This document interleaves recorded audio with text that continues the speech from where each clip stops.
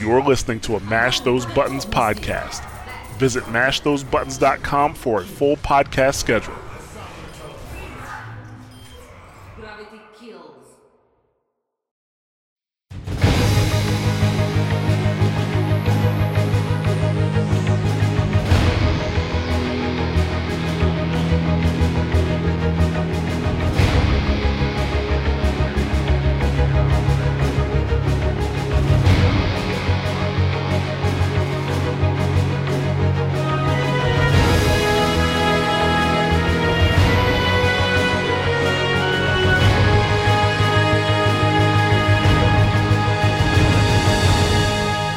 Hello and welcome to another episode of Watchpoint Radio, Mash Those Buttons podcast dedicated to Overwatch and its community. I am Jared, also known as Ja, and I'm here with Bobby Schisler, also known as Blazing Bob. Hey, what's going on, Ja? Hey, nothing much. How you doing, Bob? I'm doing 3 sheets is what I'm doing right now. Okay. 3 sheets to the wind. Oh, okay. No, don't know it. Sorry. I shouldn't have asked. This is episode number 75. We're recording on September 26th for a release on September 27th. And we got a couple things to talk about. We're going to talk about our new show that we released called Prepare to Attack. We're going to talk about what's happening on the PTR that's making Bob sad. We're going to talk about how the Diva, I won't say how the Diva meta has changed, but how the changes to Diva have affected her play. And of course, we're going to go ahead and get into some weekly updates. Before we get started with that, though, I'd like to welcome anybody who is listening for the very first time. Thank you very much for taking time to check out Watchpoint Radio. We do talk about Overwatch news, some esports and competitive, but the focus of the show is the Overwatch community and the state of the game. So when we do talk about those topics, we generally revolve around community and the state of the game. If you enjoy the show, you can follow us on Twitter at Watchpoint Radio on Twitter. And if you want to join the conversation on Discord, just come to discord.me/mashthosebuttons. Me, Bob, and a bunch of people from the Watchpoint Radio community and the Overwatch community are in there in general. So we would love to have you there. Let's get into some community feedback. After having our first non-review week in a long time, I think we had reviews every week since the end of May, I think, which we are really appreciative for that. It was a long streak. It was a long streak. We didn't want to get one, last week, and it was all good. But then, the favor was returned threefold because we got 3 new reviews in, and we thank you guys very much for doing that. Let's start with JP Foodie, who actually put a review out the day of the show. Actually, to be honest with you, he probably put the review out a day before the show, and it took a day to get, approved, or however Apple handles it. So JP Foodie says, it's nice to hear other people's opinions on updates or the PTR. I have learned many things from them strategy and gameplay wise. Overall, it's a great podcast. Thank you very much, JP. We really appreciate that. Thank you, sir. Also next is Cash Wagner 17. He said, they said they want iTunes reviews, so here I am. Good stuff. So, thank you very much, Cash. I think I cut that off. I think he mentioned that he found the show on Twitch, but we wanted iTunes reviews, so here we are. So I guess it's good that we started Twitch streaming, because it's helping other people find the show, and I hope you enjoyed the live stream. And thank you for taking the time to go to iTunes. I mean, wow, going above and beyond.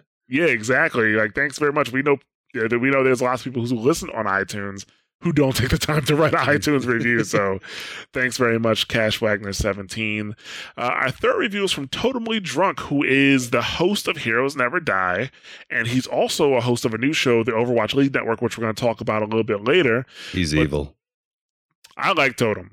He's evil. Me and Totem get along. He's evil. Bob and Totem, not so much. My mortal enemy. But Totem says, WPR has become a welcomed addition to my weekly Overwatch podcast listening, which is a very short list, to be honest. Ja's moderation is second to none, and despite my love-hate relationship with Blazing Bob, it's been fun seeing him grow as a podcaster. While Bob and I may not agree on everything, I can trust Ja to rightfully chime in whenever Bob's thoughts are mistaken. I couldn't ask for anything more from WPR. Heart emoji or heart sign. Thank you very much, Totem. I really appreciate that. It means a lot coming from you. Me too. And for all the joking that we do, Totem and I are really good friends. We just are very competitive friends, and we like to kill each other. Yeah, Totem's cool. I had opportunity. Me and him were on the same show on Overwatch today. We happened to be on the same week. It was a great show too. Great show, yeah. We had a really good time. So thank you guys for taking time to write iTunes reviews. To people who are writing reviews in other places, please don't think that we are ignoring your reviews. It's just kind of difficult to get reviews from all the different places that the show is. I am working on something to try to get reviews from all of our locations. So if just please be patient with me, and as soon as we can, all of our shows will see more of our reviews, if not all of them. But if you're taking the time to write the reviews, we really, really appreciate it. Bob, how has your week been going in Overwatch? My week's been great. I haven't done a ton of comp.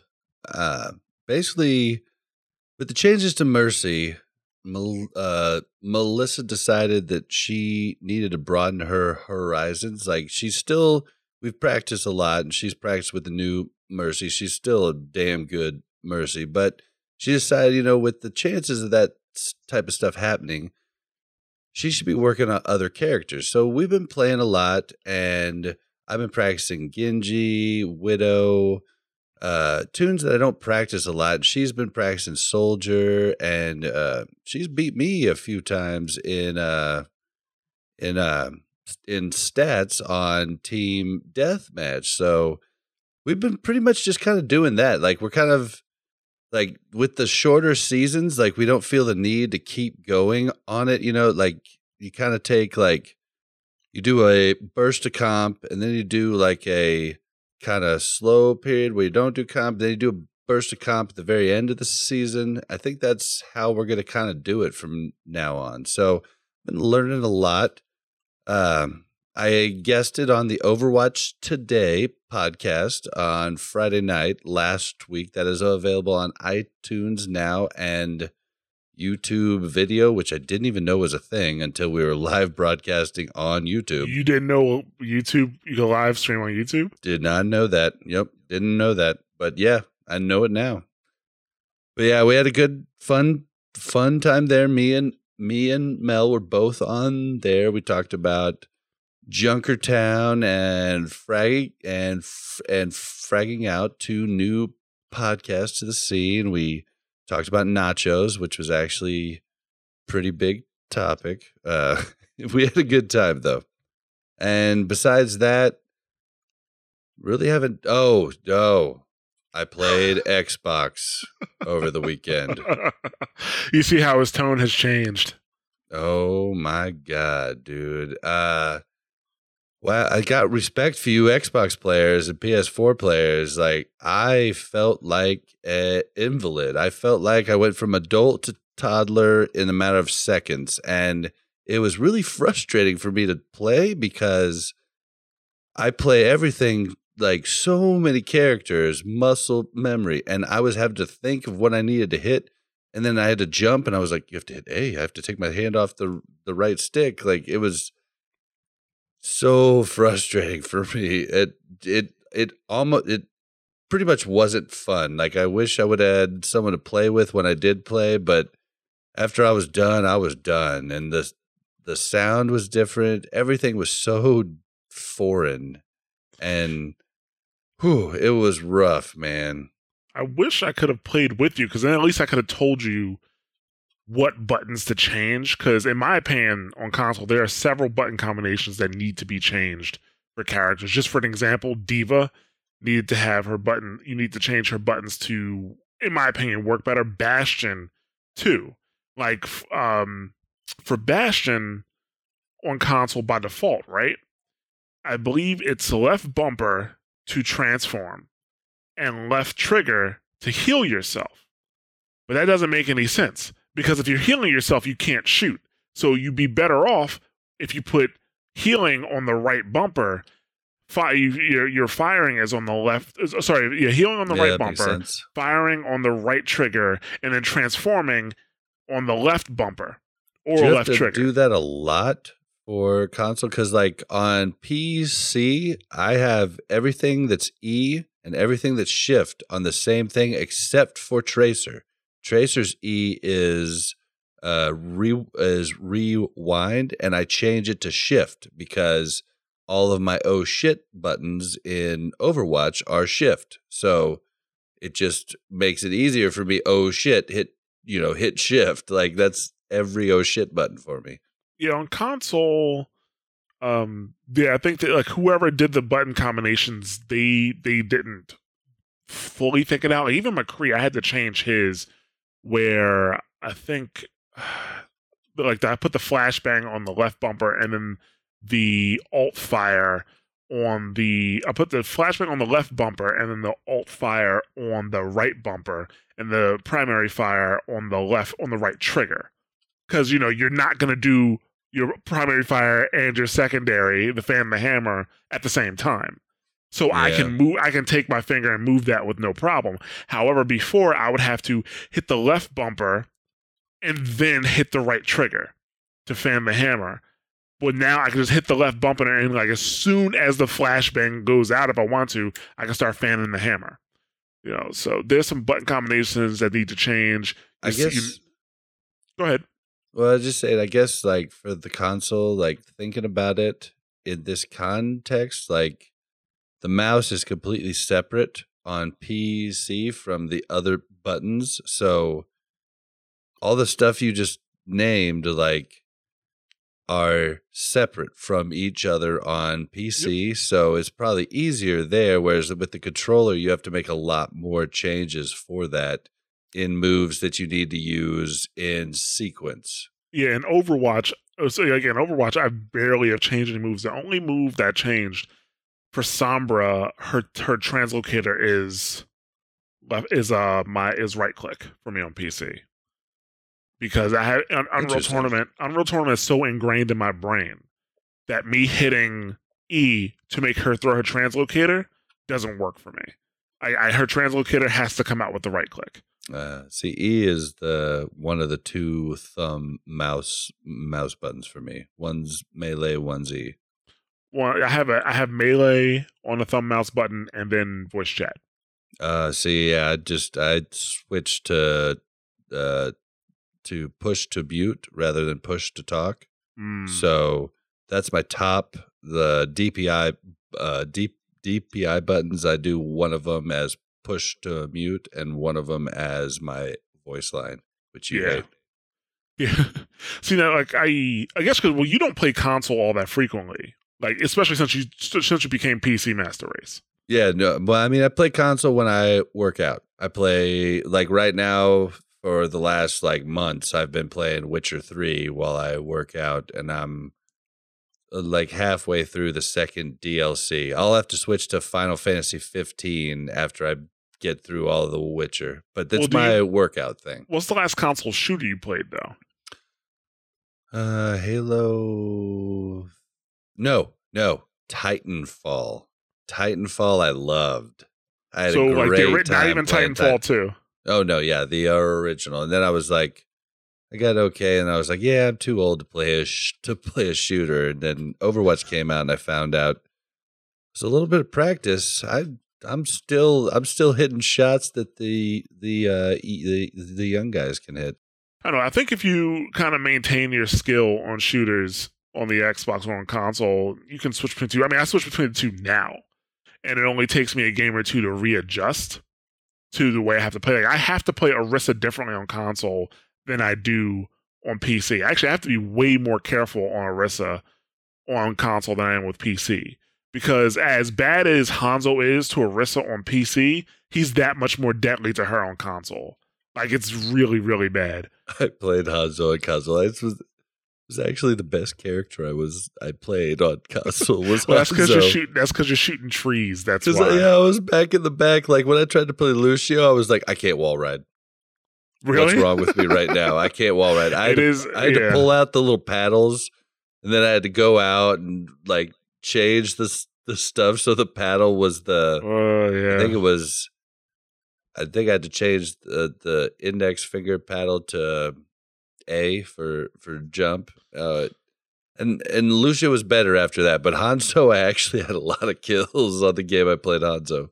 Yeah, no, that's a shame. I mean, like, it's tough. Like I said, it's tough to switch to console when you're coming from PC. But as somebody who's played both, I've been playing both console and PC since the game came out. I played PC beta obviously for months in advance for a console, but then I got the game on PS4, and I was very surprised at how well the game controlled. Out of all the console games I played, including Destiny, which has great shooting mechanics for a console shooter, Overwatch is definitely the best. I would really like to try Destiny.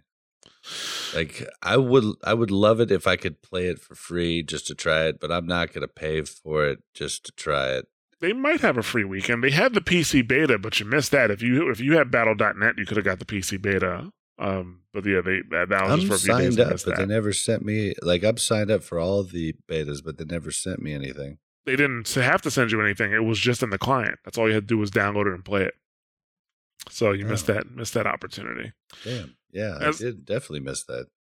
As for my weekend Overwatch, because we need to kind of get the show going, but my weekend Overwatch, first of all, I bought a third account. I did. Since I fucked up my second account. Chocolate Rain. Yeah, so I fucked up my second account, which I was planning on trying to keep that low. I did placements on my own, which I shouldn't have did. It placed me in mid-platinum. I think I talked about that, and then what happened with that. So I did get a third account, which is low. It's right now it's like level 5. I'm not even 25 yet, and I will only play that account at low levels. I will only play that account with people in low levels. I will not do placements on my own. Nothing. I'm trying to keep that account low so I can play with people who are in lower tiers. You know, so I did that, and But if you're gonna do that right, Ja, you have to play characters that you're not proficient at.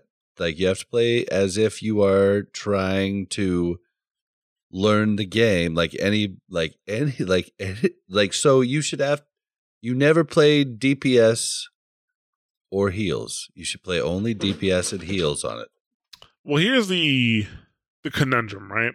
When I'm playing with other people, like lower tier people, obviously they want to climb. And I know if I play certain characters, I can help them climb. Like if I'm playing Zarya, if I'm playing Orisa, now even Roadhog again, I can get done what they need and help the team to so they can climb. And I think they deserve that from me, to help them out in that aspect. But if you're going to do that, then you have to put in the time to learn other characters on the side for the chance to lose. Because if you only do that, you're just going to keep climbing.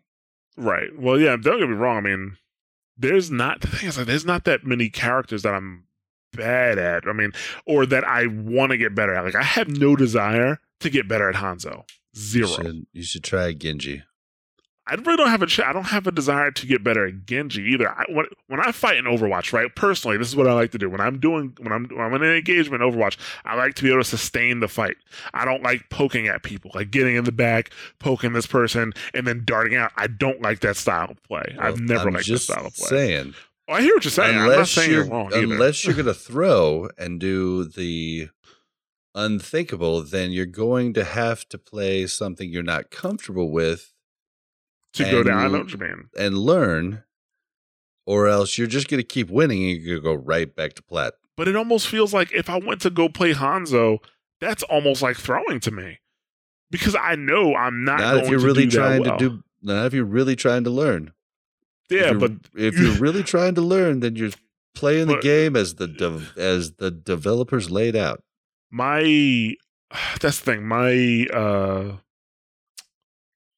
My place to learn how to play characters at the base is quick play. You can learn the base of a character in quick play, and then you can get semi-proficient with them. Now, even in low tier competitive, you can get proficient with them. It's not until I think you start to hit platinum that you got to start climbing. You got to start getting that extra extra knowledge, like the how you play that character changes once you hit platinum, pretty much, and going forward from there. So I don't know. It's like I said, it's a kind of a conundrum, right? But in many cases, with when I'm playing in lower tiers, I actually end up playing DPS or even a healer more frequently because the DPS and the healers just aren't that great. Like if I'm playing let's say Reinhardt and I get gold, I have gold damage on Reinhardt, which happened pretty frequently when I was playing with low tiers. That tells me that my DPS isn't doing their job and maybe I should just go DPS instead.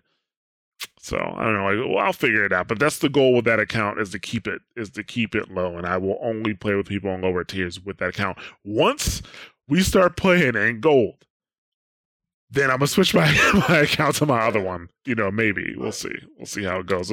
We'll see how well my other account does. I do have a story to tell though. 'Cause I told you guys what happened. Hold on though. What's the name of your new account? The name of my new account is Big Chocolate. That is the name of my new account. Chocolate Rain. Nobody's asking you to sing, Bob. That's the name of the new account. This Big Chocolate. That's the name I actually used in StarCraft. I just loved having that name when I was playing StarCraft and having all my my roaches and zerglings overtaking a base, and all they could just see is Big Chocolate eating their base. That was a very one of my favorite things to do. So last week, and actually the week before last, I got into how my account dropped low. Like I lost 200 SR in one day, actually in a short period of time, and I was pretty pissed. So I actually didn't play Overwatch competitive for some time, and I played again yesterday. That's when I've played competitive again for the first time. I played it yesterday briefly, and I ended up going up about 100 SR because I'm dropped too low now. I'm in low platinum. That's too low for me. So of course I'm winning again. The funny thing about it though, right? We won a game where I was having arguments with 3 of my teammates simultaneously. I was having an argument with a guy who didn't want. We were on Horizon, right? So one of the more popular strats on Horizon is to take your Orisa shield, put it on the point in the front. You put a Torbjorn turret behind that, right in the front. And that gives Torb the opportunity to hit people at a distance. Plus, they have to come into the point to get the turret at that point. Where'd you learn that strategy, Joe? I don't know. Some dude, Bob. Anyway, so they have to come into the point to actually hit the turret. And now, especially with Orisa's shield having that extra, curve to it, it makes it even harder to get the Torbjorn turret. So I'm talking. When we start the conversation, obviously when we're preparing to defend, this guy's going off about no Torbjorn, and I'm like, dude, we'll just do the Torbjorn, and then somebody else picks Torbjorn, and it's like, okay, fine. So we got the Orisa, we got the Torbjorn, and we got this guy crying about Torbjorn, right? We're playing, and we're going to set up, and now I have to tell the Orisa, okay, well, you put the shield here. So the Orisa puts the shield there. I'm like, okay, where's Torbjorn? Torbjorn's off somewhere else building. I can hear him hitting his turret and building it. I can't see it, though. And I'm like, Torb, you need to come back here. He doesn't come back here. So then he's like, well, I can build it up here. It's fine. I'm like, no, don't build up here. You're messing up the strat. That's not where it's supposed to be. And then the guy who doesn't want Torbjorn in the first place is like, see, this isn't going to work. We shouldn't pick the Torbjorn. Please switch now. We're going to lose. I'm like, we're not going to lose. Torbjorn, come down here. Right? So match starts. We're still arguing. And Torbjorn's turret gets destroyed right away. Pharah's in the air. It's pharmacy. Bam, she destroys Torbjorn's turret. So I'm like, okay, fine, Torb, come over here. At this point, Orisa has moved her shield back. It's back into the left side, so she can start shooting at the left side. I'm like, no, Orisa, you need to put your shield back over here. She's like, I'm not moving the shield. It was a he, actually. I'm not moving the shield because Torbjorn's not over here. I'm like, well, Torbjorn's not over here because he just lost the turret. And then I'm like, Torb, you need to come over here. He's building the turret. I don't even know where. I hear him building it. He's knocking on it. I'm like, where the fuck is the turret? It's nowhere near anybody that it's going to shoot, right? All this is happening. I'm arguing with these 3 people. In the meantime, I'm running around as Roadhog. I'm like one-shotting Mercies. I'm hooking Tracers and killing them. And, I'm killing their Roadhog. I'm killing their Zarya. Before I notice, I'm getting so mad throughout this entire match. because they can't get the strat right. But the thing is, we didn't even have to get the strat right because I was killing everybody as Roadhog. You know, like they literally couldn't get together. If the Orisa had the shield in the right place, the Torb had the turret in the wrong place. When the Orisa shield was moved, Torb finally put the turret in the right place, but it got destroyed because Orisa's shield wasn't in place. And then you have the guy who keeps crying about the strat, you know, and he's saying that it's not working. By the time the match was done, the enemies had they didn't get a single bit of the pie, right? They didn't get a single bit of the point at all. And I said, I hope I never see you people again. And I left the match.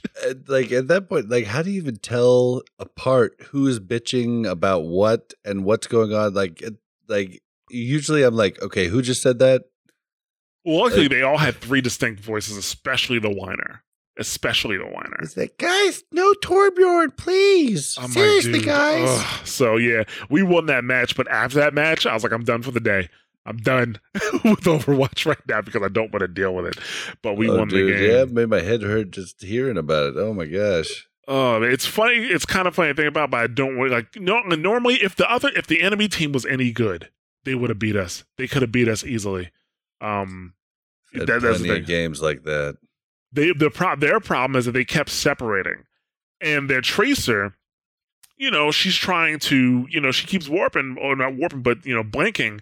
That only moves you 5 meters. Like, once she blinks, I could put, you know, a secondary Roadhog right in front of her and kill her in the head with the face. You know, they weren't protecting their Mercy. Their Roadhog was trash. You know, they did get us an Azaria ult, and then their Roadhog went to ult. But since I had my ult too, so I counter-ulted him, and since we were stuck in place, they all moved back away from us. So that kind of saved us. So yeah, that's how my week in Overwatch went.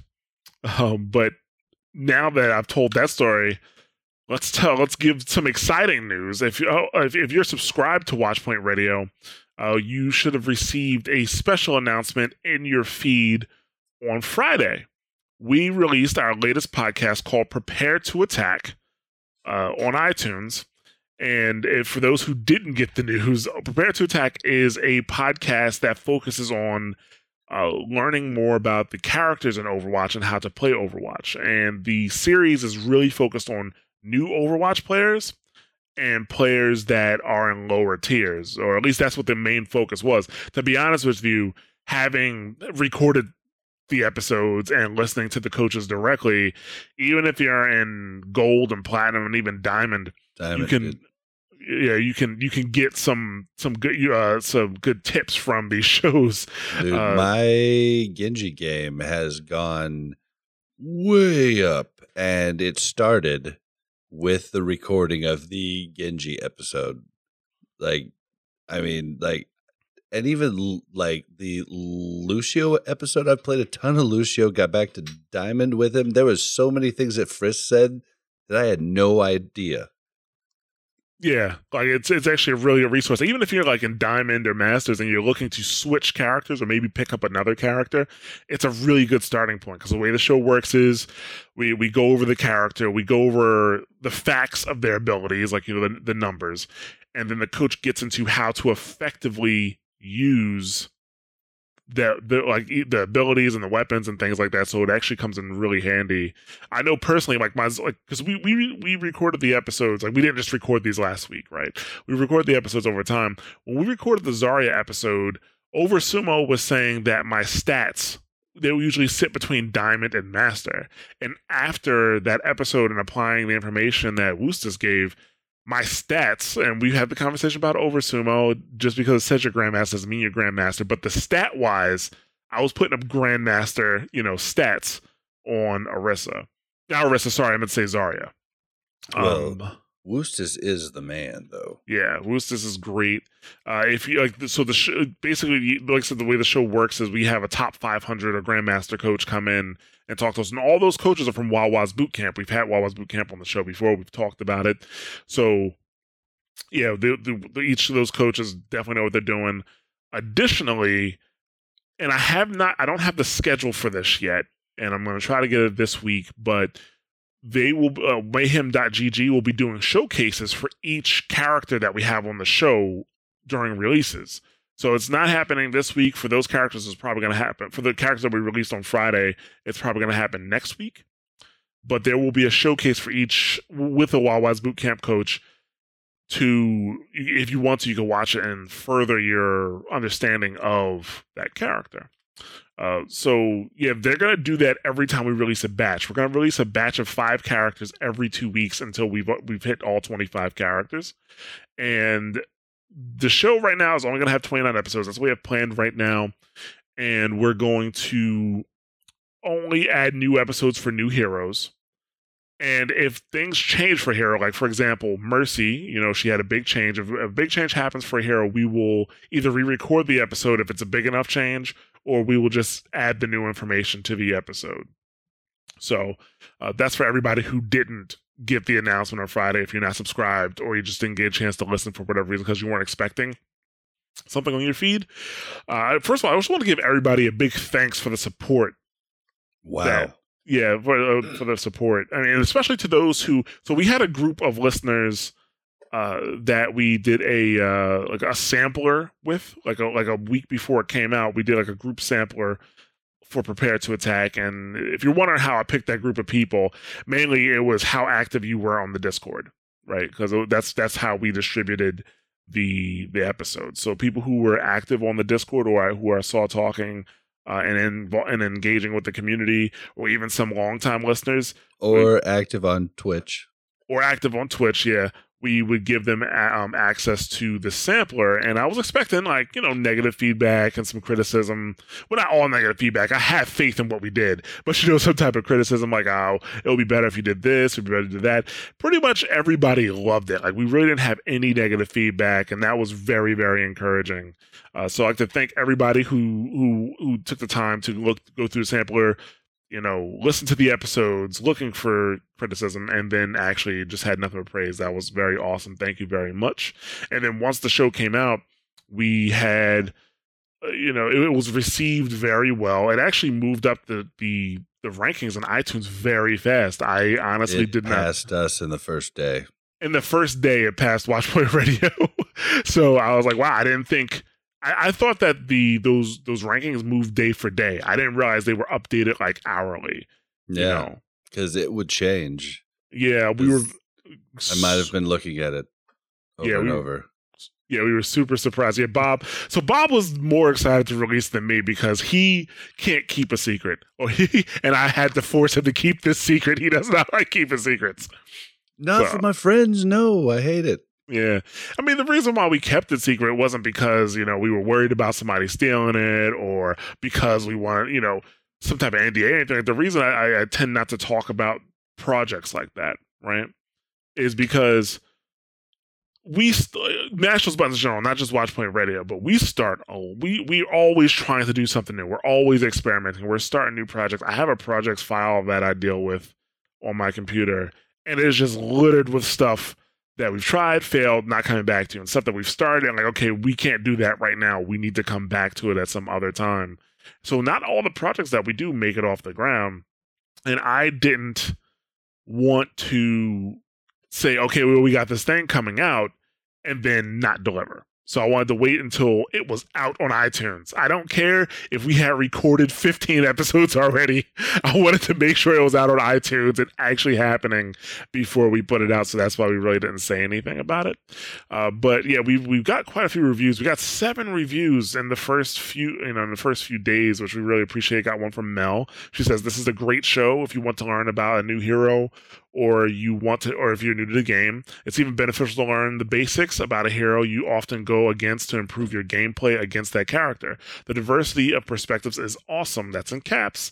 "It provides the listener with an immense amount of valuable information. I love the concept learning from the basics from the podcast and getting more in-depth training from coach at Wild Wild Bootcamp.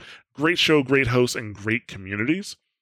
Priest from Discord says, "Huge help to new players and new and old players alike.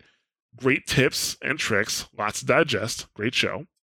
Mikey Do says, "This is awesome. I like a May episode. I'm pretty sure we can make that happen." Jack Loves Gaming says, great podcast for beginners and experienced players. You learn something from every episode, and the quality is great. Perfect length to listen to while mowing the lawn, finishing up some chores, or your other tasks that are boring. Cash Wagner, again, this is great. I need more. I want a Soldier episode. Yeah, we got that on the way, too. Banana. Huh? Cash did Watchpoint, too. Yeah, he did. Yeah, 2 reviews. Look at this guy. He's all over the Nice. place. Yeah. Thanks, dude. Yeah. Banana Test says, about to learn today, but for real, amazing podcast with great hosts and experienced coaches.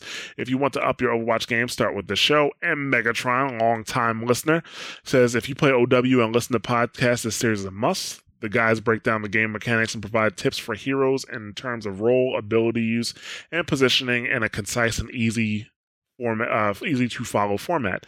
They also give you insight into where you can find additional info if you are hungry for more. Wawa's Bootcamp and Mayhem.gg. It doesn't matter if you are an experienced player or a new one, every episode will help you improve. I'd like to see a S76 as one of the next heroes in overviews.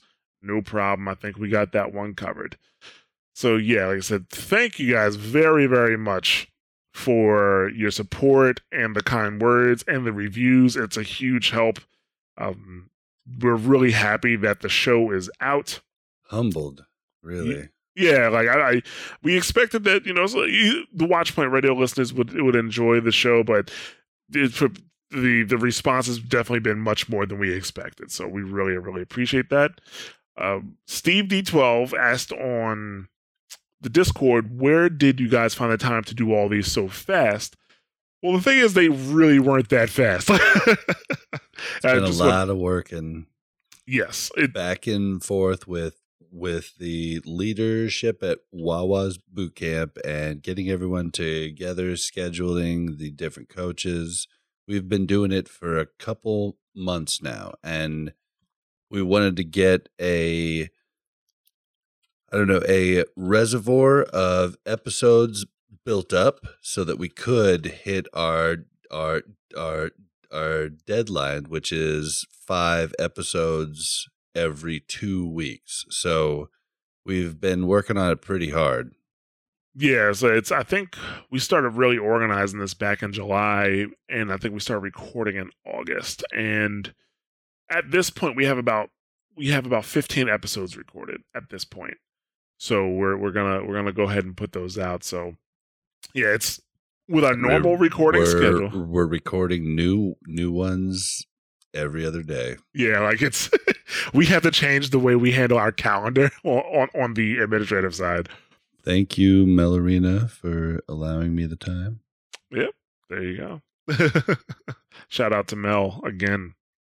So, but yeah, I want to go ahead and move on, but just wanted to put that out there again. That Prepare to Attack is out. It is on iTunes. Actually, I think the announcement when the announcement went out, it was only on iTunes. But if give me a second, I'll pull it up. We have it in additional places now. It is on iTunes. It is on Overcast. It's on Stitcher now. It's on SoundCloud. It's on Pocket Cast for Android. I'm gonna get it on Player FM soon. I think it's on Google Play Music. I don't know. I have to, let me double check to see if it's on Google Play Music again. And it is. It is live on Google Play Music. So you can find it there as well. So now there's more places for you to get the show if you don't have an iOS device. Not that we figured that was unimportant, but we just need to get it up there first. So, all right. So let's go ahead and move into the PTR report.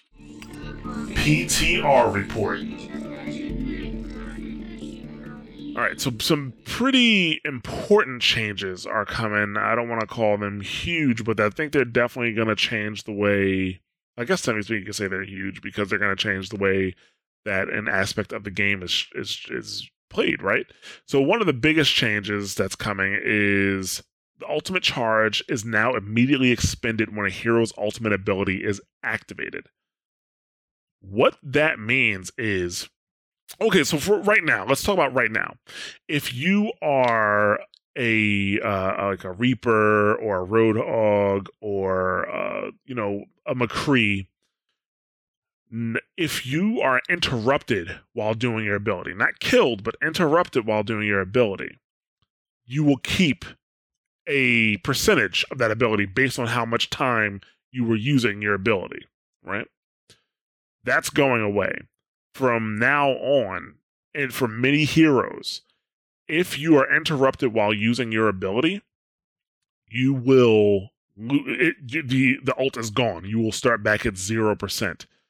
That is pretty huge. So now in Overwatch, ultimates can be canceled, and the way you cancel an ultimate is if you interrupt the person during the animation of the ultimate. For a lot of these people, I think if the animation completes to start the ultimate, like let's say Genji, you still have the ultimate. You like basically your ultimate, cooldown is on at that point. The ultimate's still happening. But if you can catch the person during an animation, the ultimate is gone. So I think we should. Bob, you look so sad. Why don't you tell the people why you're sad? I'm not sad. I'm just worried. Like the game already changed so much with the changes to Mercy, and the game's changing quite a bit with this change. I mean, I would feel better about it if everyone's ultimate activated at the same time, like the same time frame with animations. But like a Lucio, like if you're up in the air and you pop it, it doesn't hit until you hit the ground. And so at any time in the air, you could get killed and your ult's gone. And it just makes me a little like, I like it, the fact that it's definitely more competitive, and it definitely gives you more of a chance to make a big play. Like you hit Genji with the sleep dart right when he's, popping that. You hit Genji with the flash bang right when he's popping it. Like that's huge.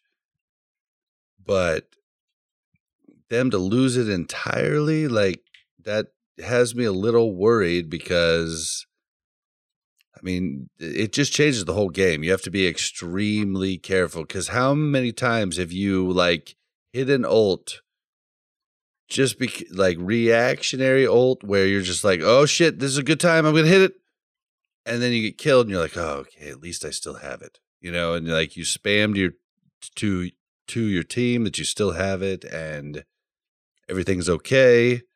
But at this point, that's gonna be devastating when you don't have it after that. That little mistake, that reactionary mistake, defines the game at that point. And that's where I'm a little worried about it. I don't know that I like it or dislike it yet. I'm going to have to take time to digest it and play with it. I can understand your concern. But I am 100% okay with this. And the main reason I'm 100% okay with this is because ultimates are cheesy. Period. Right? They are they're cheesy, just like Bob. They're cheesy, period. They are high reward moves, right? Very powerful, high reward moves that essentially you're going to get regardless, because it's going to tick upwards. And then obviously it goes faster if you kill people. However, the thing that kind of balances out the cheesiness of the ultimate, the reason why I don't complain about Overwatch ultimates the way I complain about Destiny ultimates when I used to play Destiny a lot, is because even from the beginning, the Overwatch ultimates had counters, right?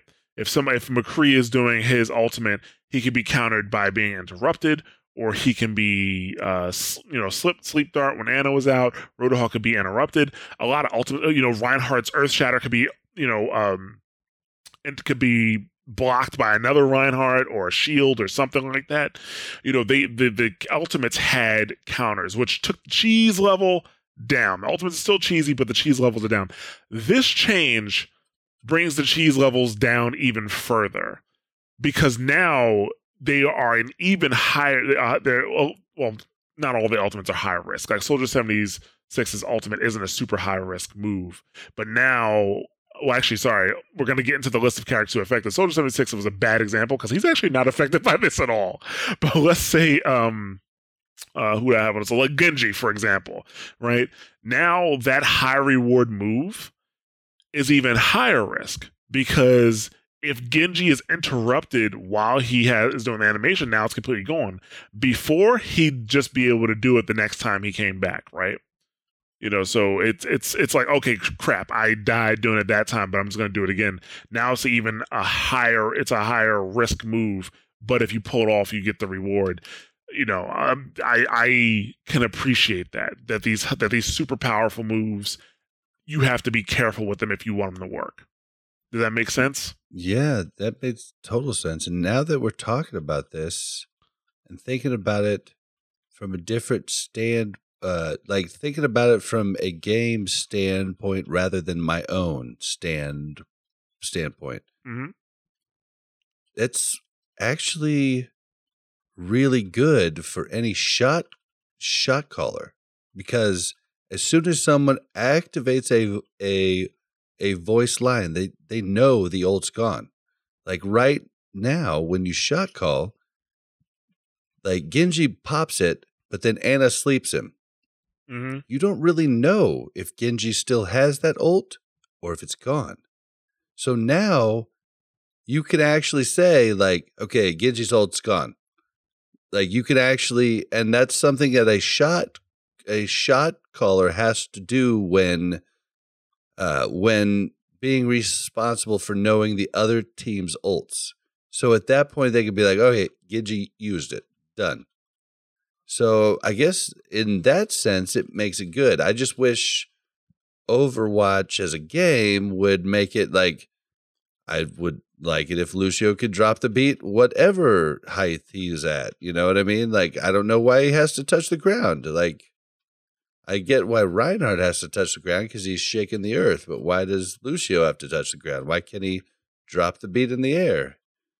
I don't know. That's where my problem is with it. It's going to make other characters less strong because their ultimates take a while to activate. Like Zenyatta's never going to get interrupted in ult. He's going to use it and it's done. It's instant. I think it's unfair that Lucio has to take time to hit his gun to the ground, I mean, that's what makes them different, right? If every ultimate had the same activation time, that kind of takes away, that simplifies the game a bit more than I think they want it to be simplified, True. But let's talk about the characters who can be interrupted, because not every character can be interrupted. Like I said, Soldier 76 cannot be interrupted. Mercy cannot be interrupted. There was somebody else, Bastion. I do not think he could be interrupted. Like he can be interrupted, but they'll still have the ult. Is what I'm saying. If McCree throws a flashbang or they get hooked, their ultimate won't be interrupted. They'll be interrupted, but when they're back to normal, they will.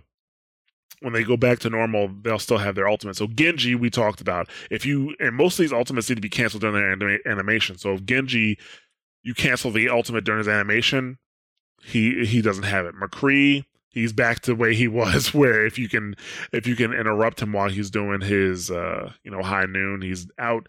Pharah, same thing, obviously. Reaper, same thing. Sombra was surprising. Sombra's going to be tough, though, because her animation happens so fast. Instant. Yeah, you'd have to be, even a pro's going to have to be lucky to stop Sombras. Yeah, so you need to be careful. So it will be more, I think it's more on the Sombra, just to make sure that there's no McCree throwing a flashbang or, Roadhog's not trying to hook her, things like that. It was Tracer, which was surprising. Tracer's ultimate can also be interrupted. Tracer can throw out the bomb, and if her arm is like still out, like if her animation is still going on while she's throwing the bomb, her bomb disappears. That feels bullshit. That is kind of bullshit. That's like something I think they're going to fix. Already left her person. Like I think that's something they're going to fix. Where it lands, it lands. I think they're going. I think that's something that they're going to fix. So yeah, that is. Hanzo can be interrupted because he just has to say so much goddamn shit before he shoots the damn arrow. Hanzo's going to be arrow, bro. Hanzo does a dance. Hanzo does a dance before he shoots the arrow. So yeah, that he can be interrupted. I think he was also a pretty big target for Genji's Reflect too. I think that was kind of an issue for him. So rare though, dude. I've seen it twice in the 700 hours of Overwatch competitive I've played.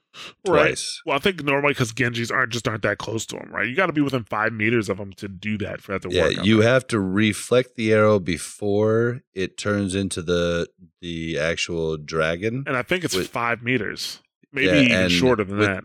The change they made a while back where he can shoot at a wall and then it's one. I mean, you're on the wall and it turns into the dragon immediately. So, like, good Hanzos shoot their ult into a wall now just to make sure if a Genji's on the other side that he doesn't get the reflect and D.Va doesn't eat it. Right. Junkrat, his ultimate, if you think about it, it takes a little bit of time to actually launch. So, if you interrupt him, it's going to be gone. Like, the tire will disappear, even if he has the tire on the ground. But once the tire's moving, he's fine. If you okay. I was a little confused about that when I saw that. If you interrupt him while the tire is moving, you just wasted whatever interrupt you had. But yeah, when he puts the tire on the ground, if the tire hasn't left him yet, the tire will disappear at that point. So Junkrat can be interrupted. Mei can be interrupted, but I think I'm trying to think.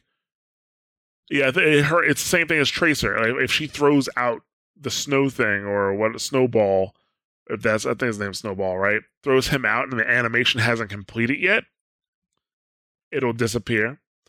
D.Va, her self-destruct cannot be interrupted, but you know what can be interrupted now? Her getting back in the mech. So before, right?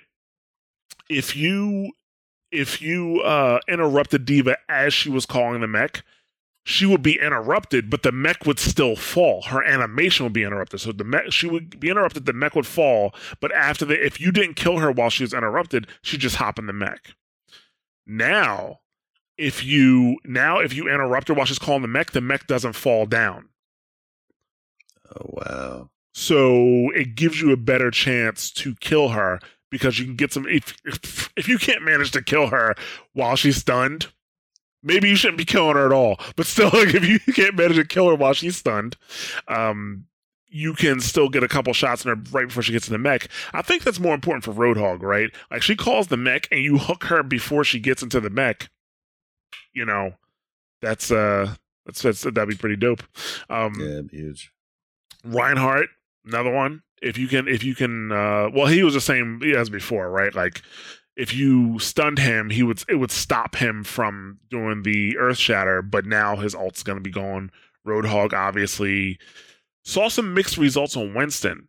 On Winston, I saw mixed results. I'm going to say yes, because one time I saw it work, and several times I didn't. So I think that's super... You got that second while he's like going.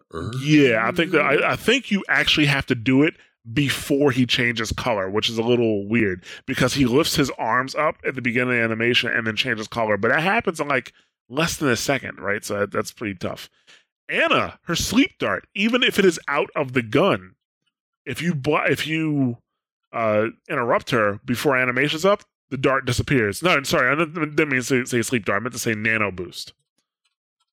Which is also pretty interesting because Nano Boost, if I remember correctly, that's not projectile, that is hit scan. So I don't know what's going on there. And we talked about Lucio. He is a loser here on this matchup. This is so with this big overall change, like, it really makes McCree a lot more powerful. Like, McCree turns into a D.Va because McCree can eat almost anyone's ult because he can throw flashbangs so fast that he can actually stop Roadhog. He can stop Reinhardt. He can stop so Junkrat, Hanzo, so many of them now. He's got to be in the mix, though. That's his weakness. He's got to be in a death ball comp, but now him being in the mix and not being able to get away is almost a pro instead of a con. Maybe now. Go ahead. I'm sorry. He could be a lot more powerful now. He could be. I mean, maybe now instead of people saying we need to get the D.Va out of mech, it's like we need to kill the McCree. You know, Yeah, because the McCree is the one that can stop any ultimate that you do. Like, he's the only one that can literally stop any of them. And I mean, that's crazy. yeah. I'm So gonna have to practice McCree. Bob always wanting to be in the meta. That's gotta be Hanu Don't somewhere know the in flavor. the world. So yeah, that's a big change. Another change coming back by, and I don't know how I feel about it yet. Diva boosters. So now the default operation of the Diva boosters, when you have to hold down the key or the button to boost. Once you let it go, her boosters will stop. Oh, that's the default That's after good it comes? on the PTR. That right now, that's the default. You can change it to toggle. I like to hold it down a lot more. There's so many times I overshoot with Diva. That's true, and I think that's why they did that. I think it's a quality of life change, especially since you can do both if you really want to. If you want to go back to the old way, go back to the old way. But that is happening. Now, there's some interface changes I did not get a chance to check out. What's going to happen now is a team-colored high water mark will now appear in the progress bar until the attacking team has overtaken the defending team's progress. So I guess it's going to have you, instead of just having the white, it's going to have like your actual team color as it's going around. Additionally, when capturing an objective, the progress bar is now broken into 3 segments. Each segment will trigger an animation and audio cue. So it kind of tells everybody, that you just got a section without having to look up at the bar, like And what else we got here? The number of defense, or I guess enemies currently on the objective. Well, defense enemies currently on the objective will be displayed with the attacker count just below the progress bar. And they made some changes to spectating. Team colors are now visible in the capture point progress bar on Assault Escort and Assault Escort maps or hybrid maps. So that means, I guess, it's easier to keep track of if a team's winning or not, how far they pushed. I don't know. Maybe that seems to be a bit. I don't know. Out of all the changes they could have made to spectating, I guess that's what they focused on. Spectator mode in Overwatch needs a lot of work, and I think they need to bring somebody else in at this point because they just aren't cutting it. Or maybe they're going to have some amazing spectator system in Overwatch in the Overwatch League. Who knows? We'll see. But let's move on here. Let's talk about the new Diva for a second. All right, so Diva, there were changes made to her in the last patch, and people seem to be adapting to it pretty quickly. I'm gonna link Omnic Meta in the show notes because they have a great breakdown of what happened to Diva.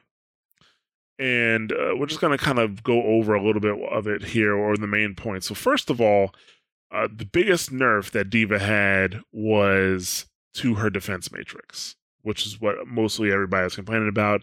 And the result of that is something that we see in her damage blocked. Overall, across all tiers, pretty much, her damage blocked has dropped by 33%. Her damage block is almost as bad as Zarya is. So Zarya usually doesn't get that, compared to the other tanks, Zarya doesn't get that much damage blocked because she only has her personal shield and then the projected barrier. Diva is now very close to her. Before, she was sitting, I think, a little bit higher than Winston when it came to damage blocked at the Grandmaster tier, and that declined over as you went to the lower tiers, but she was still sitting around Winston's stats. Now she's sitting, I think, just above Diva. Just above Zarya, and that is it. Winston, Reinhardt, and Orisa are definitely, if you need damage mitigation, you don't go to Diva anymore. I think it's funny that Roadhog isn't even on this list. Old patch or new patch. So that's kind of funny. But yeah. Do you think it's because she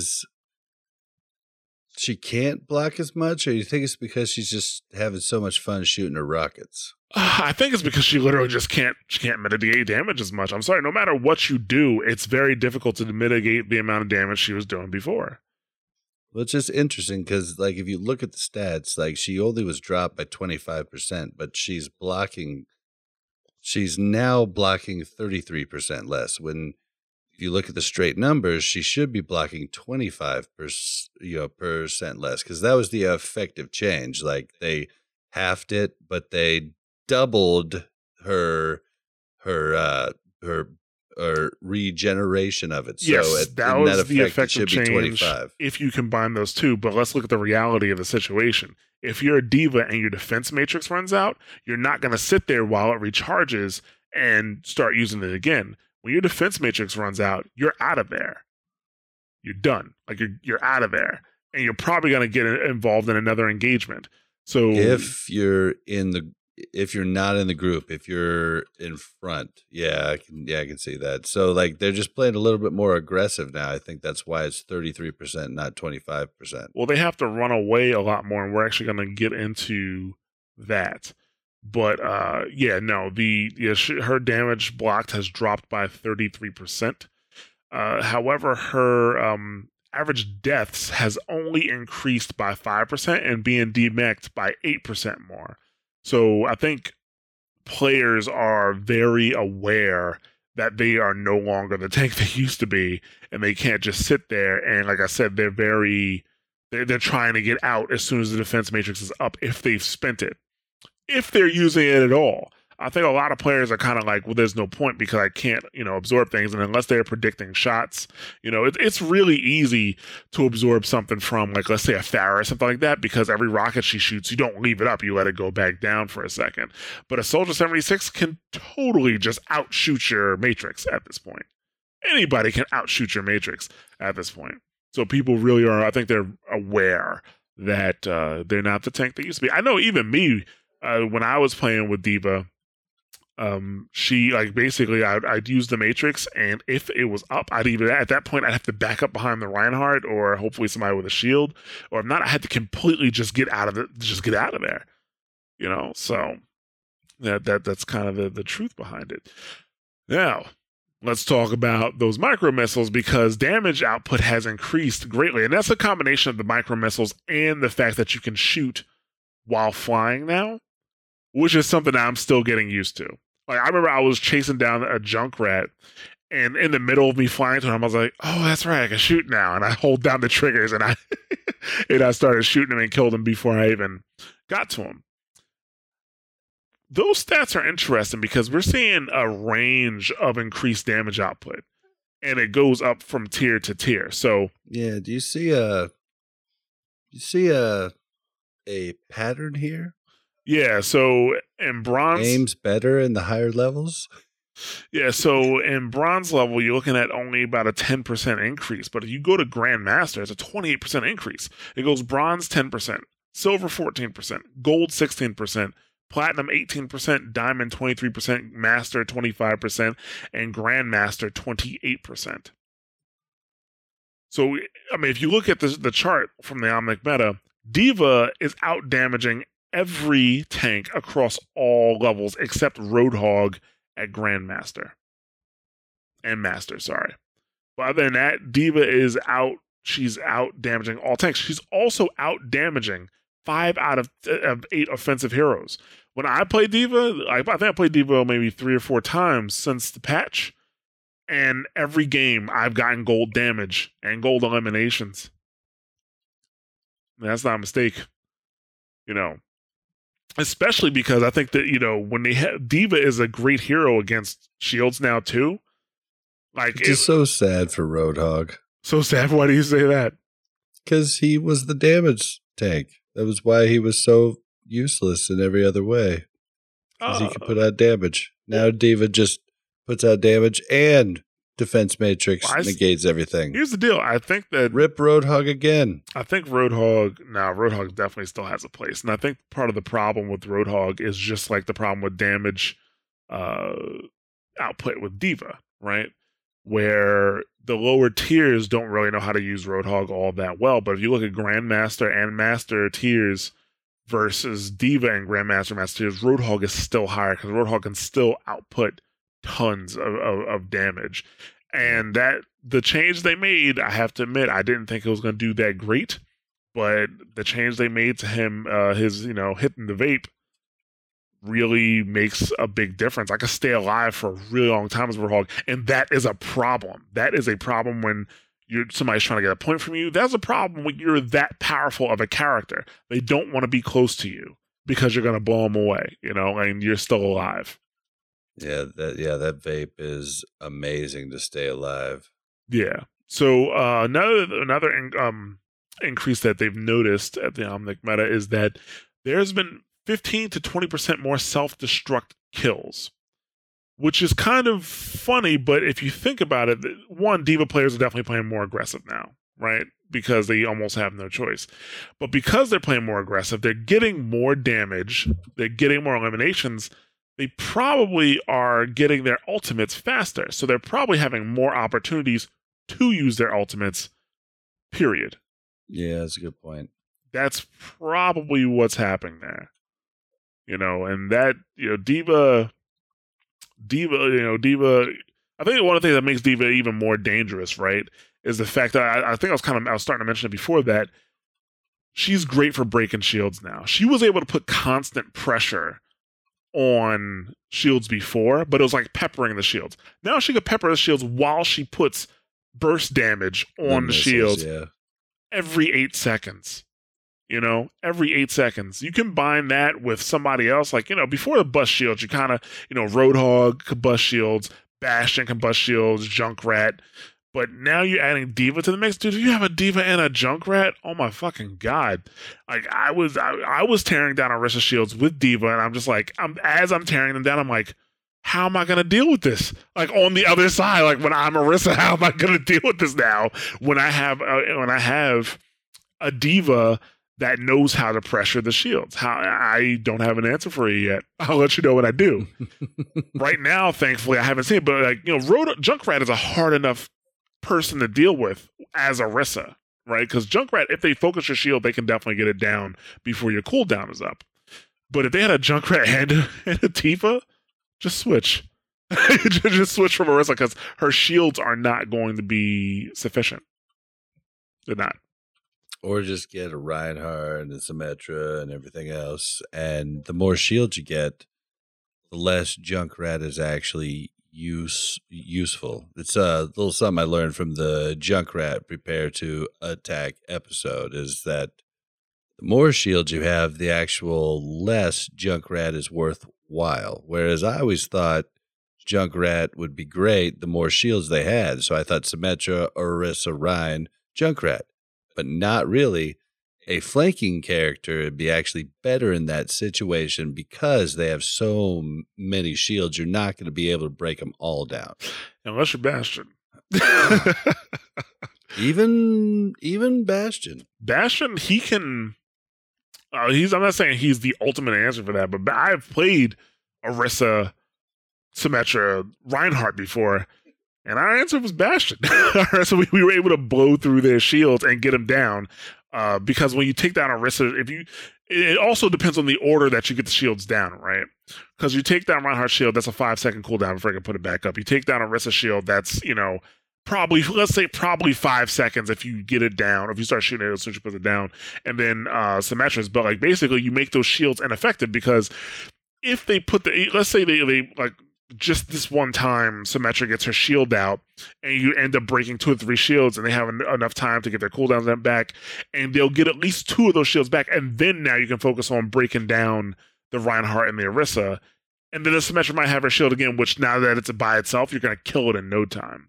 So I think Bastion's still a good option for that. It still kind of kills me that even after Bastion's changes, and I know we're talking about Diva now, and not Bastion, but even after his changes, people still tilt pretty hard when you switch to Bastion. Like, you could be in a situation where they have double shields, where they have a Winston and a Reinhardt, or an Orisa and a Reinhardt, or Orisa and Winston, and you switch to Bastion to blow the shields down, and just like, what are you doing? We can't do that. No Bastion at all. And it's just like, I think it's because everybody just expects you to go to turret and then sit there and do nothing. People don't know what they don't know. That's true, and don't get me wrong, there's probably still a lot of people that do this. Probably some people who will go sit in the middle of a walkway and turn into a Bastion turret and then try to shoot and break the shields down, where when you're in a situation like that, you got to be smart. You know, you got to stay in recon, which is very powerful, by the way. You know, recon mode is no fucking joke, okay? And when you have the opportunity, when you seize the opportunity, that's when you break down the shields, or that's when you turn into a turret. So, but yeah, D.Va is she's doing all right. She has changed. This is gonna change the meta. I think this is I don't know, that shield meta that people were worried about back when Orisa came out never really materialized, right? We see it sometimes, but you know how to deal with it. So that worked out.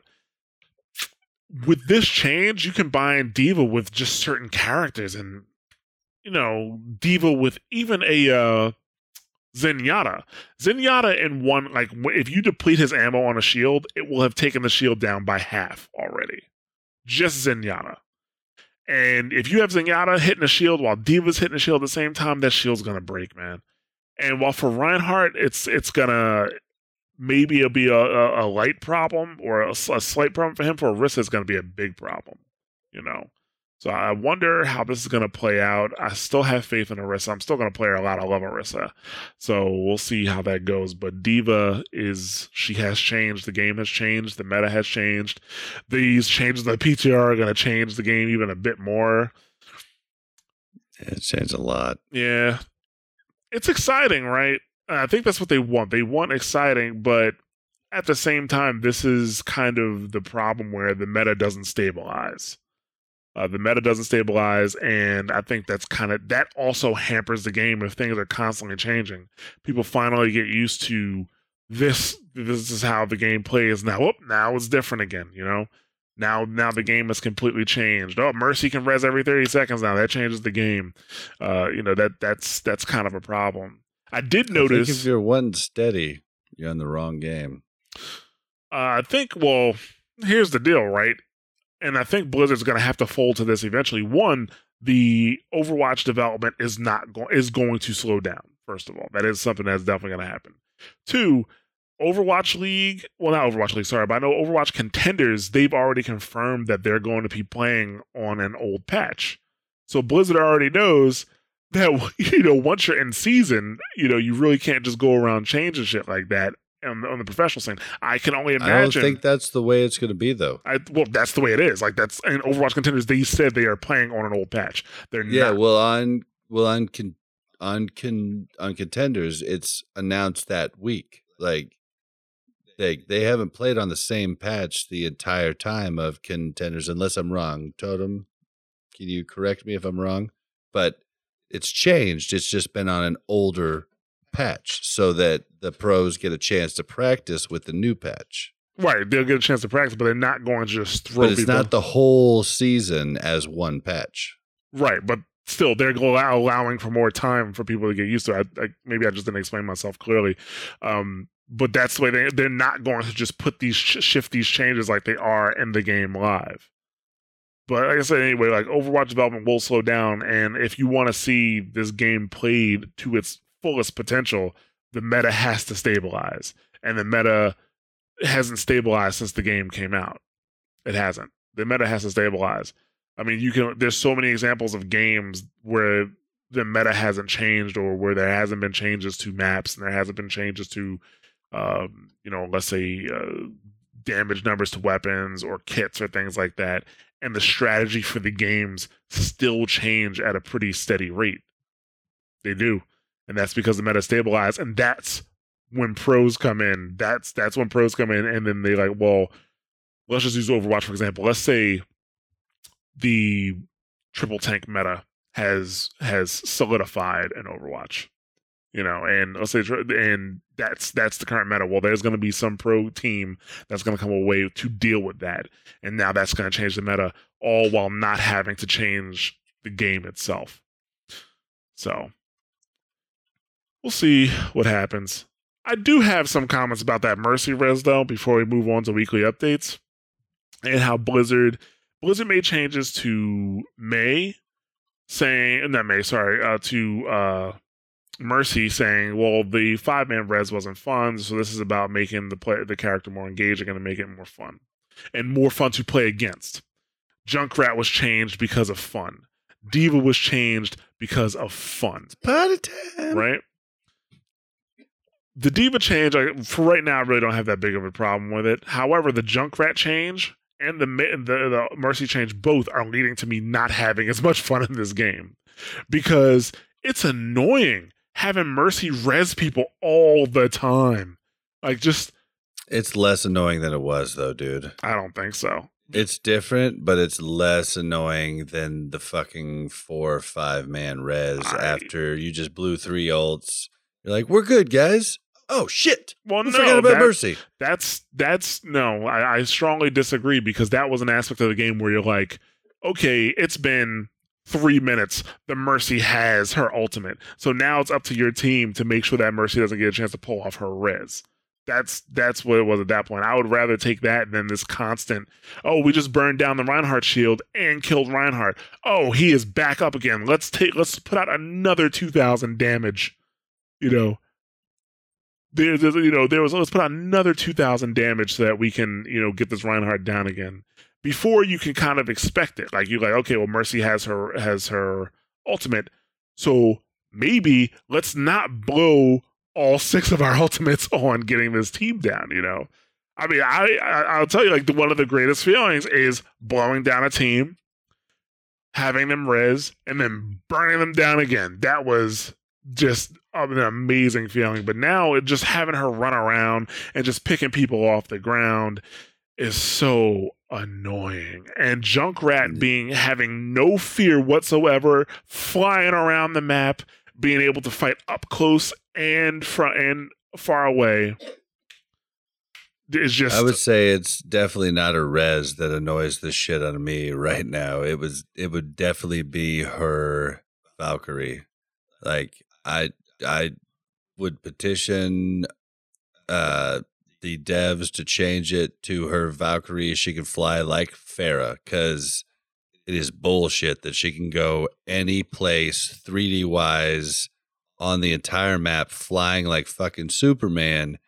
It's like Pharah in the air, you can judge. Like, she's still hard to hit, but you can judge that she's going to go up, she's going to go down, or a little bit to the left or to the right. Mercy can go any fucking where she wants. That's true, but she's almost impossible to hit. That's not true. If she's good. That's not true because a lot of the weapons in Overwatch are hit scans. So if you have a Soldier 76, a McCree, yes, or the Widowmaker, you can the hit scans still have a better chance. Yeah. But either way, when hit scans lining up Pharah, you are still anticipating where she's going to be, like, as far as tracking her. Yeah.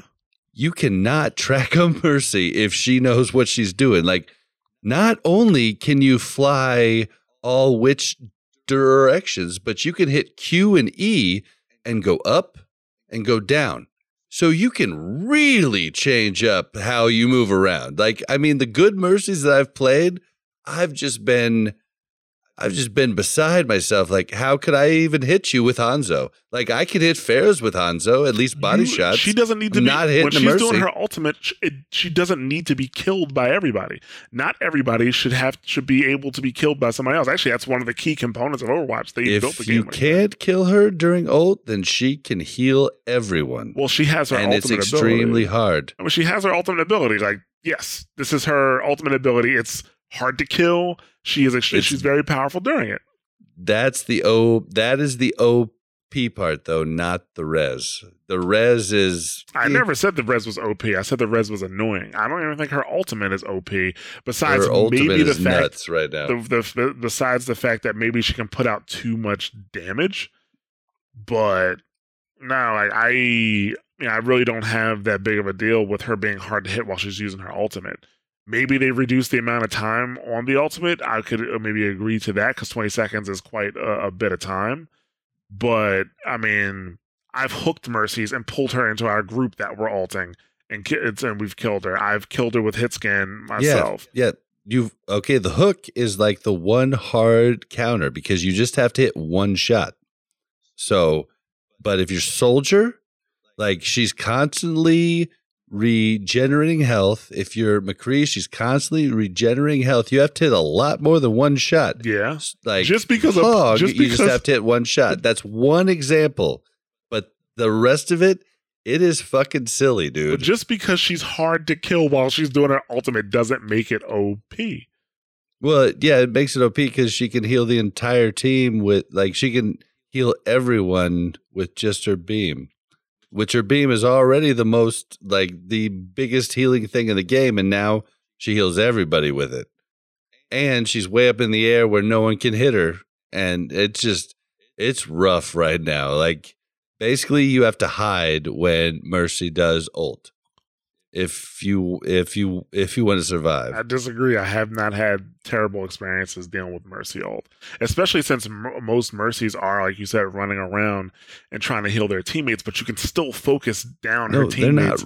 They're not running. They're flying in the air like Superman. Yeah, okay. Fine. Like, it's a bird, it's a plane. You can still kill the teammates that they're healing, though. It's not like their teammates are you invincible. have not played enough. That if you were arguing this with me, then you have not played enough. Dude, how about we just had different experiences when we played?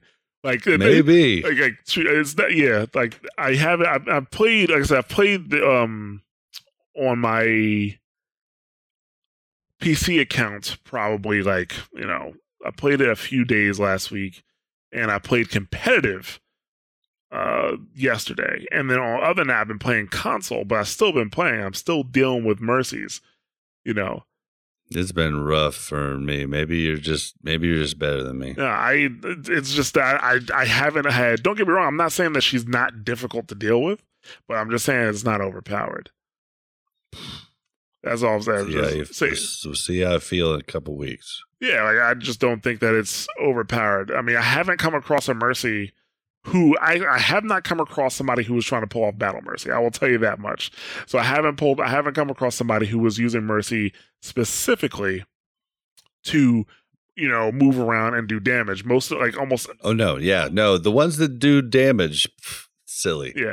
Like I'm talking about the ones that you just can't kill. Like I've had a lot of good luck on our lower tier players. We're doing practice like. The Mercy's on the ground when she's ulting. You're like, okay, you're dead. But like the diamond games I've played, I'm like, oh my God, Mercy, I hated you before, and now I really fucking hate you. I think maybe because like when Mercy uses her ultimate, it is rare for me to focus her down. I've killed her a few times because I had the opportunity. But yeah, because if she's good, she's up in the air, and like you don't even know she's ulting, But like what we tend to do, at least with the teams I've been playing with, when she has her ultimate, we focus on the people she's either healing or boosting. And then there's still nothing that she can. Well, don't get me wrong, not that there's nothing that she can do about it. But if you focus on that, you can still kill those people. So, yeah, that's basically what I've gone to. I've gone to like I'm not even going to try to kill Mercy. I'm going to call a target on the ground that she's healing or damage boosting. We're going to try and take them out.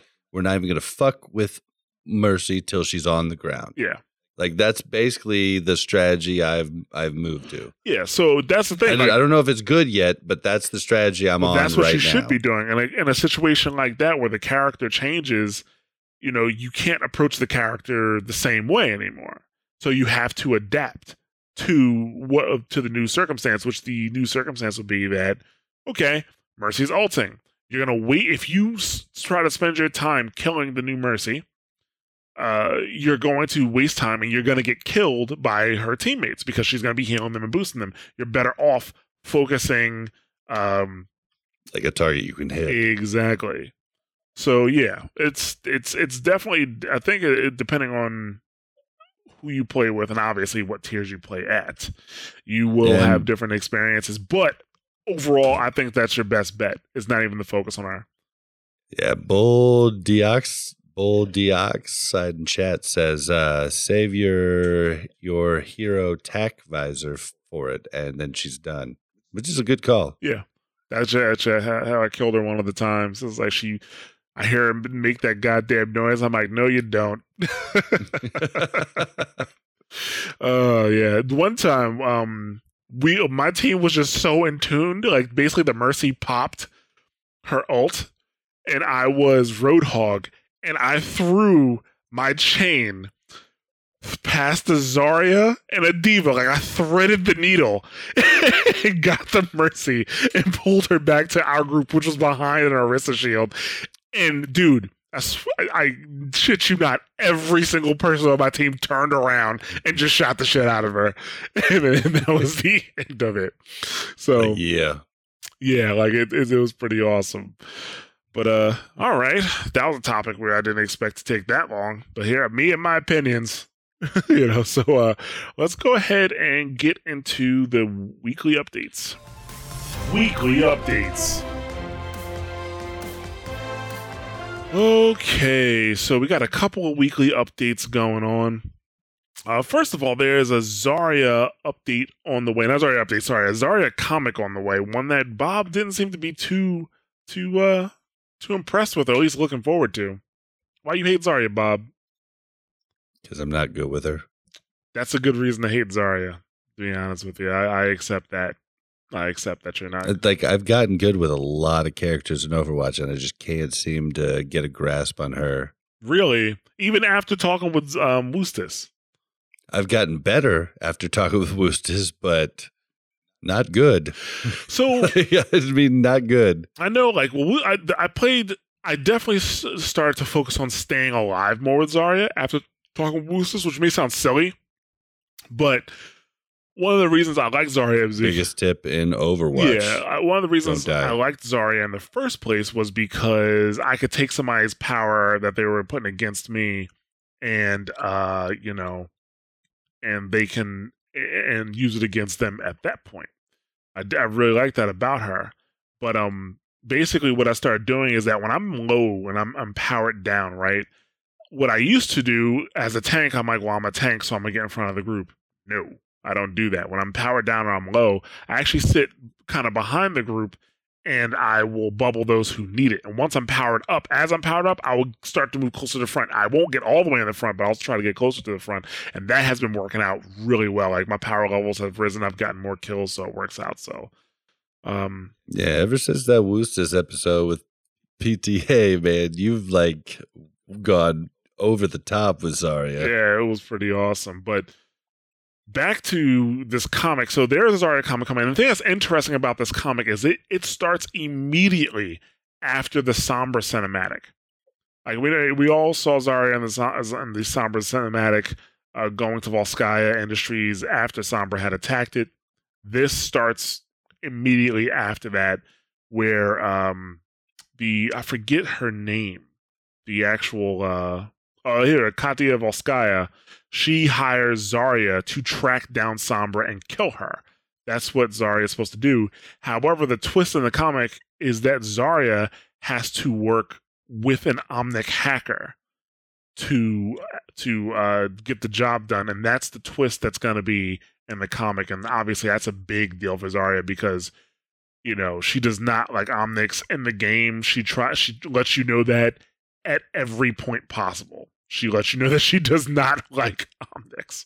So I'm really excited because I'm a huge Zarya fan. From the beginning, I was a very big Zarya fan, and I really can't wait for it. So we'll see. I heard it was coming out on Wednesday. So the show comes out on Wednesday morning. You'll probably hear it Wednesday night. You'll probably. Actually, no. That's really quick for a new comic, right?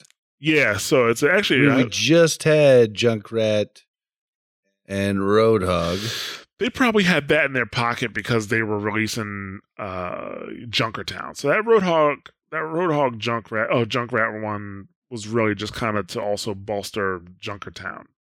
Whereas this one is actually, I think, pushing the story forward. I think we kind of talked about that before, didn't we? How I didn't like the comics that really didn't push the story forward at all. This one hopefully pushed the story forward more.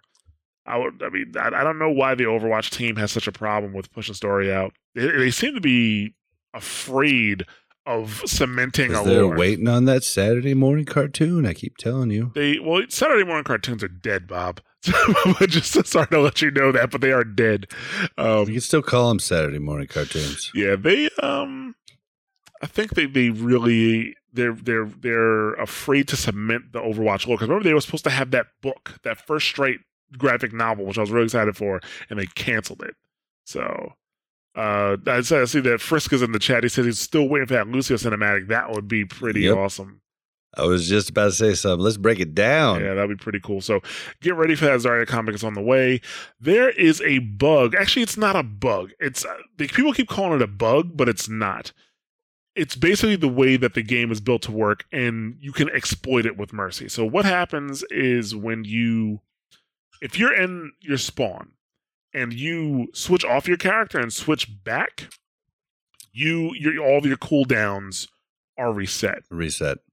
As Mercy, right? As Mercy, if you do that, obviously your cooldown for your res is now reset. So what some people have been doing on maps that have where the spawn rooms are really close to the point, like Hanamara's second point, they have been staying in spawn if they can and rezzing their teammates while resetting their cooldown. Now, Blizzard has said they will ban you for this activity because it is a blatant exploit of the game. It was something that wasn't a problem until they put in a 30-second cooldown. Nobody else would get any use out of it by running in and running back out after changing characters. Like they would just, like you would gain maybe a second, maybe two on any cooldown if you were extremely fast. But Mercy is basically going to get twice as many reses as she would prior.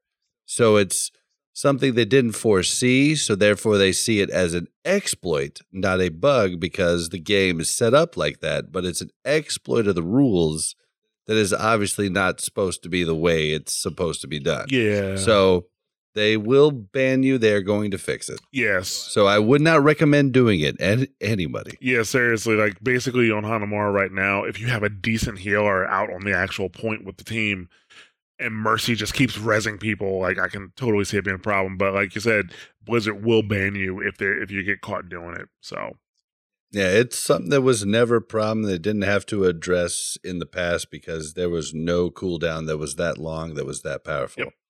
Yep. So but now she has the most powerful cooldown in the game.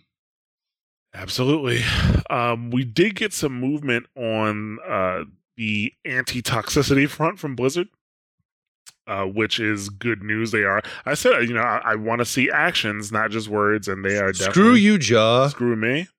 Screw you. Okay. Fuck this, man. I'm done. Game over. Okay, Bob's sorry. I'm trying to be toxic. Yeah. Bob can't even be toxic when he tries. Wow. So they are definitely making some moves on the anti-toxicity front.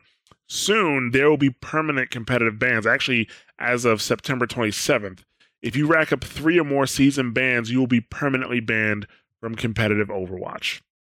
So, don't be a douchebag. Exactly. The bans do not need to be consecutive to qualify for a permanent competitive ban. So, if you were banned in season 2 and season 4, and then you get banned in season 8, you are done. You're done, and I have no remorse for you. Zero remorse for you because it's ridiculous. Time to spend $40 more to be more toxic. And they could do that. There's an argument to be made that, well, all it's going to do is cause people to buy more accounts. And that is true, but you're going to get tired of spending $40 every time you get banned. If your account's, and it's not just perma competitive bans, right? If your account is constantly locked out for 8 hours, 10 hours, 24 hours, days, that you're going to get tired of it eventually. You being toxic, you probably don't like the game. You're just trying to be a dick. Yeah. We thank you for your patronage to the game. Yeah. Keep spending money on Overwatch. Yeah. So, I mean, that's a fight that you won't win, over time. But yeah, so that's really good that they're just going to do that. And found out earlier today that Steve O, the guy who did the Bronze to Grandmaster Challenge, banned again on a Smurf account that he bought. Another guy who spent $40, to buy another account. This time, what he did was that he, instead of dropping rank or throwing matches to get into bronze, he played with a group of his friends, which put him into silver. As soon as he got into silver, and as soon as he got into silver, and allegedly he lost all of his placement matches on purpose, right? But still, as soon as he got into silver, he did it on stream. So he lost his. Okay, so he did it on stream. Okay, he immediately started the Silver to GM challenge on his stream. And Blizzard banned him for... Actually, they didn't give him a permaban. They banned him for 31 days. Dude, I actually gave Steve-O the benefit of the doubt because I liked him. I gave him the benefit of the doubt because every streamer's done it so far, and Blizzard hadn't... basically, Blizzard hadn't banned anybody and said it was bad. But when they did do that, and he did it again so soon, I unfollowed. Yeah, I'm done with Steve-O. Like, seriously, dude. Yeah. So actually, it's funny because right after I guess he got banned, he says 24-hour. Oh no, sorry. He puts he puts the tweet out that he's doing the stream. And then he gets banned. And then he says, ban me for playing with my friends, ? To play Overwatch. And the Play Overwatch Twitter account is manipulating your SR/MMR, whether intentionally losing or otherwise, is against the ULA and the spirit of OW and sportsmanship in general. Then a GM, or I don't know if they call them GMs for Overwatch or whatever, but a Blizzard admin reached out to him on Discord. And he said, I'd love to have this conversation about this, but given that the ban applies to you, we'd appreciate keeping the discussion offline. So obviously he did not keep it offline. He's trying to do it all for viewers, and that sucks, man. That really sucks. You are entertaining, bro, and I would have kept watching you if you just kept being entertaining. Like, you don't see Moon doing this shit, like, yeah. So I'm just saying, man, like, that was silly. So the admin says the difference here, I guess he asked him, why am I being banned when I was just playing with friends? So the difference here is that you intentionally group with low-ranked friends on a fresh account after having a prior history of infractions. If you wanted to continue playing with those friends after you had placed, that would have likely been fine. The issue in question is that you immediately started a Bronze to GM stream on this new account right after placement and solo queued exclusively after that. So they log all this stuff, Yeah, they're watching. Yeah, we view this as an intentional manipulation of your MMR. Had you continued to play with those same friends, that would have been more acceptable. We feel that this behavior goes against the core tenets of Overwatch in regards to sportsmanship, as well as providing fair gameplay experience for everyone involved. In the future, we'd be more than happy to answer your questions you might have in regards to what is appropriate and what isn't. Our intention isn't to keep you from streaming or playing, but it is to make sure that you are doing so in a way that it reflects the rules and spirit of the game. You can reach me on here, on Discord, or anytime via email, and I would be more than happy to provide clarification going forward. Yeah, that's exactly what JP Likes Games, a.k.a. Frisk, from the Lucio episode of Prepare to Attack, said in our chat. He was like, you should have kept playing with the 6-stack, bro. Yep. So yeah, that's a lot of movement on the anti-toxicity front. Blizzard appears to be putting a good foot forward. We'll see if that continues. It's a hot topic for me. We've talked about it a lot. So if they continue to do that, man, that's all I can really ask for. Last weekly update, though, there is a bug that is really scary right now, but I think it was going to be fixed soon. So there's a bug right now. Wait, a spider? Huh? You said a bug that was really scary. Your jokes are fucking terrible, Bob. You just interrupted the show. No, it's not a joke. A spider's scary. No, come on. Spider's not scary. Bob, stop interrupting the show with terrible jokes. Spiders are scary, dude. Sorry. It's okay, Bob. I forgive you. It's not me that has to forgive you. It's the Watchpoint Radio community that has to forgive you, Bob. So basically, what it looks like is happening is if when you got a competitive match going, right? Like they find people for you to play the match with. If someone leaves right as the competitive match is loading, the match goes into a waiting for players state, which I don't think is supposed to happen in competitive period. And I think that's part of the problem. The match then tries to start, fails, and returns to waiting for players with the same players and repeats. And basically what's been happening to those players, like I said, I don't think it's supposed to go to waiting for players, period. Maybe the system doesn't know what to do, but it's registering every time they leave the game as a loss or as a leaver, as being as leaving. And people are losing hundreds of SR because they're caught in this loop. And the person who brought this to Blizzard's attention, they took a bunch of data from I think it was Overbuff of people who had this problem and watching their SR drop by hundreds at one time. So I wonder if I didn't read the entire thread, but I just wondered if it got the same response that I got when I posted about a bug that I think I found with the lever thing, or not the lever warning not showing, but whatever. Oh, with the dev groupies? Yeah, with the dev groupies told you that you must have done something wrong because you're an idiot. Exactly, yeah. So this thread went pretty long, but Jeff Kaplan did hop into it, and he says that they've identified the bug, and in extreme rare cases can cause players to lose their skill ranking progress and receive seasonal bans. That's another thing. People were getting seasonal bans because of this, because it kept saying that they were leaving. So receive a seasonal ban from competitive play without any prior penalties for leaving early or being kicked for that activity. The bug is a high priority for our team, and we're working on a fix to prevent further instances of it occurring as we speak. Okay, so they haven't fixed it yet. In the meantime, we will be removing the seasonal ban for all players affected by this bug, as well as restoring their skill rating. To date, this bug has impacted fewer than 200 accounts, but we'll continue to monitor for additional occurrences and provide assistance until we can implement a permanent fix. We don't have an ETA to share right now for when the fix will go live, but we'll update this thread as soon as more information becomes available. We sincerely apologize for any inconvenience or frustration this bug has caused and are grateful for your patience and ongoing reports. Be careful out there.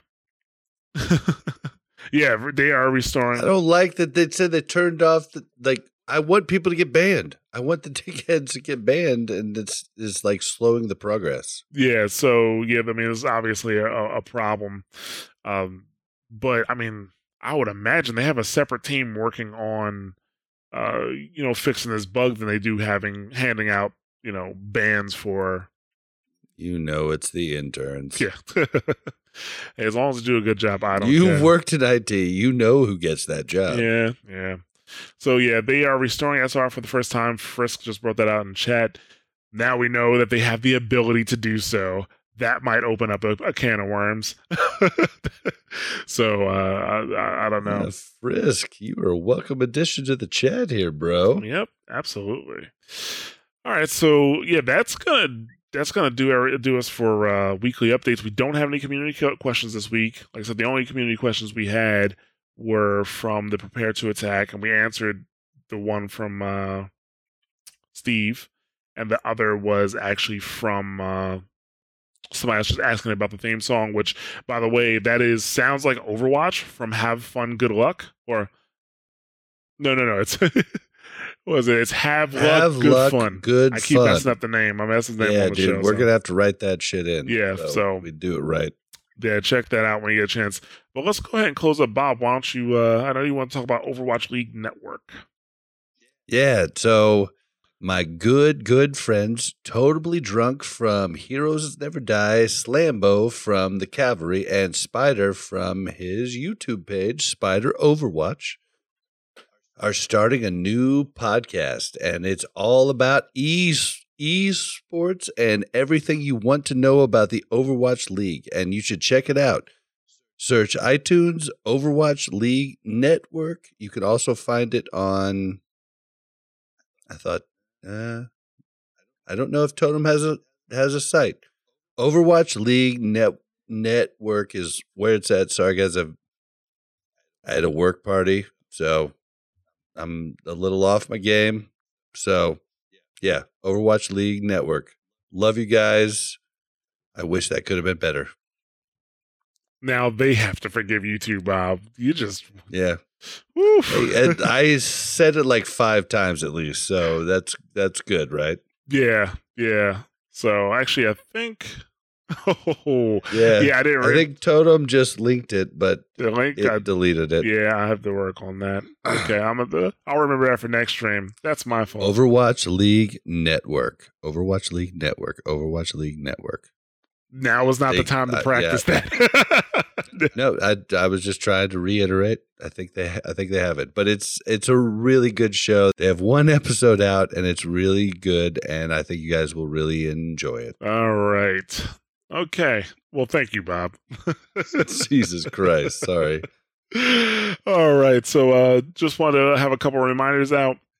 We live stream every Tuesday at 9 p.m. Eastern Standard Time. We'd love to have you in the live chat for when we stream. We've had we tend to have some good conversations there, so please join us at 9 p.m. Eastern Standard Time on twitch.tv/mashthosebuttons. We'd love to hear your Overwatch stories, so if you have any funny stories, angry stories, please feel free to send those over to us. We'd love to talk about them on the show.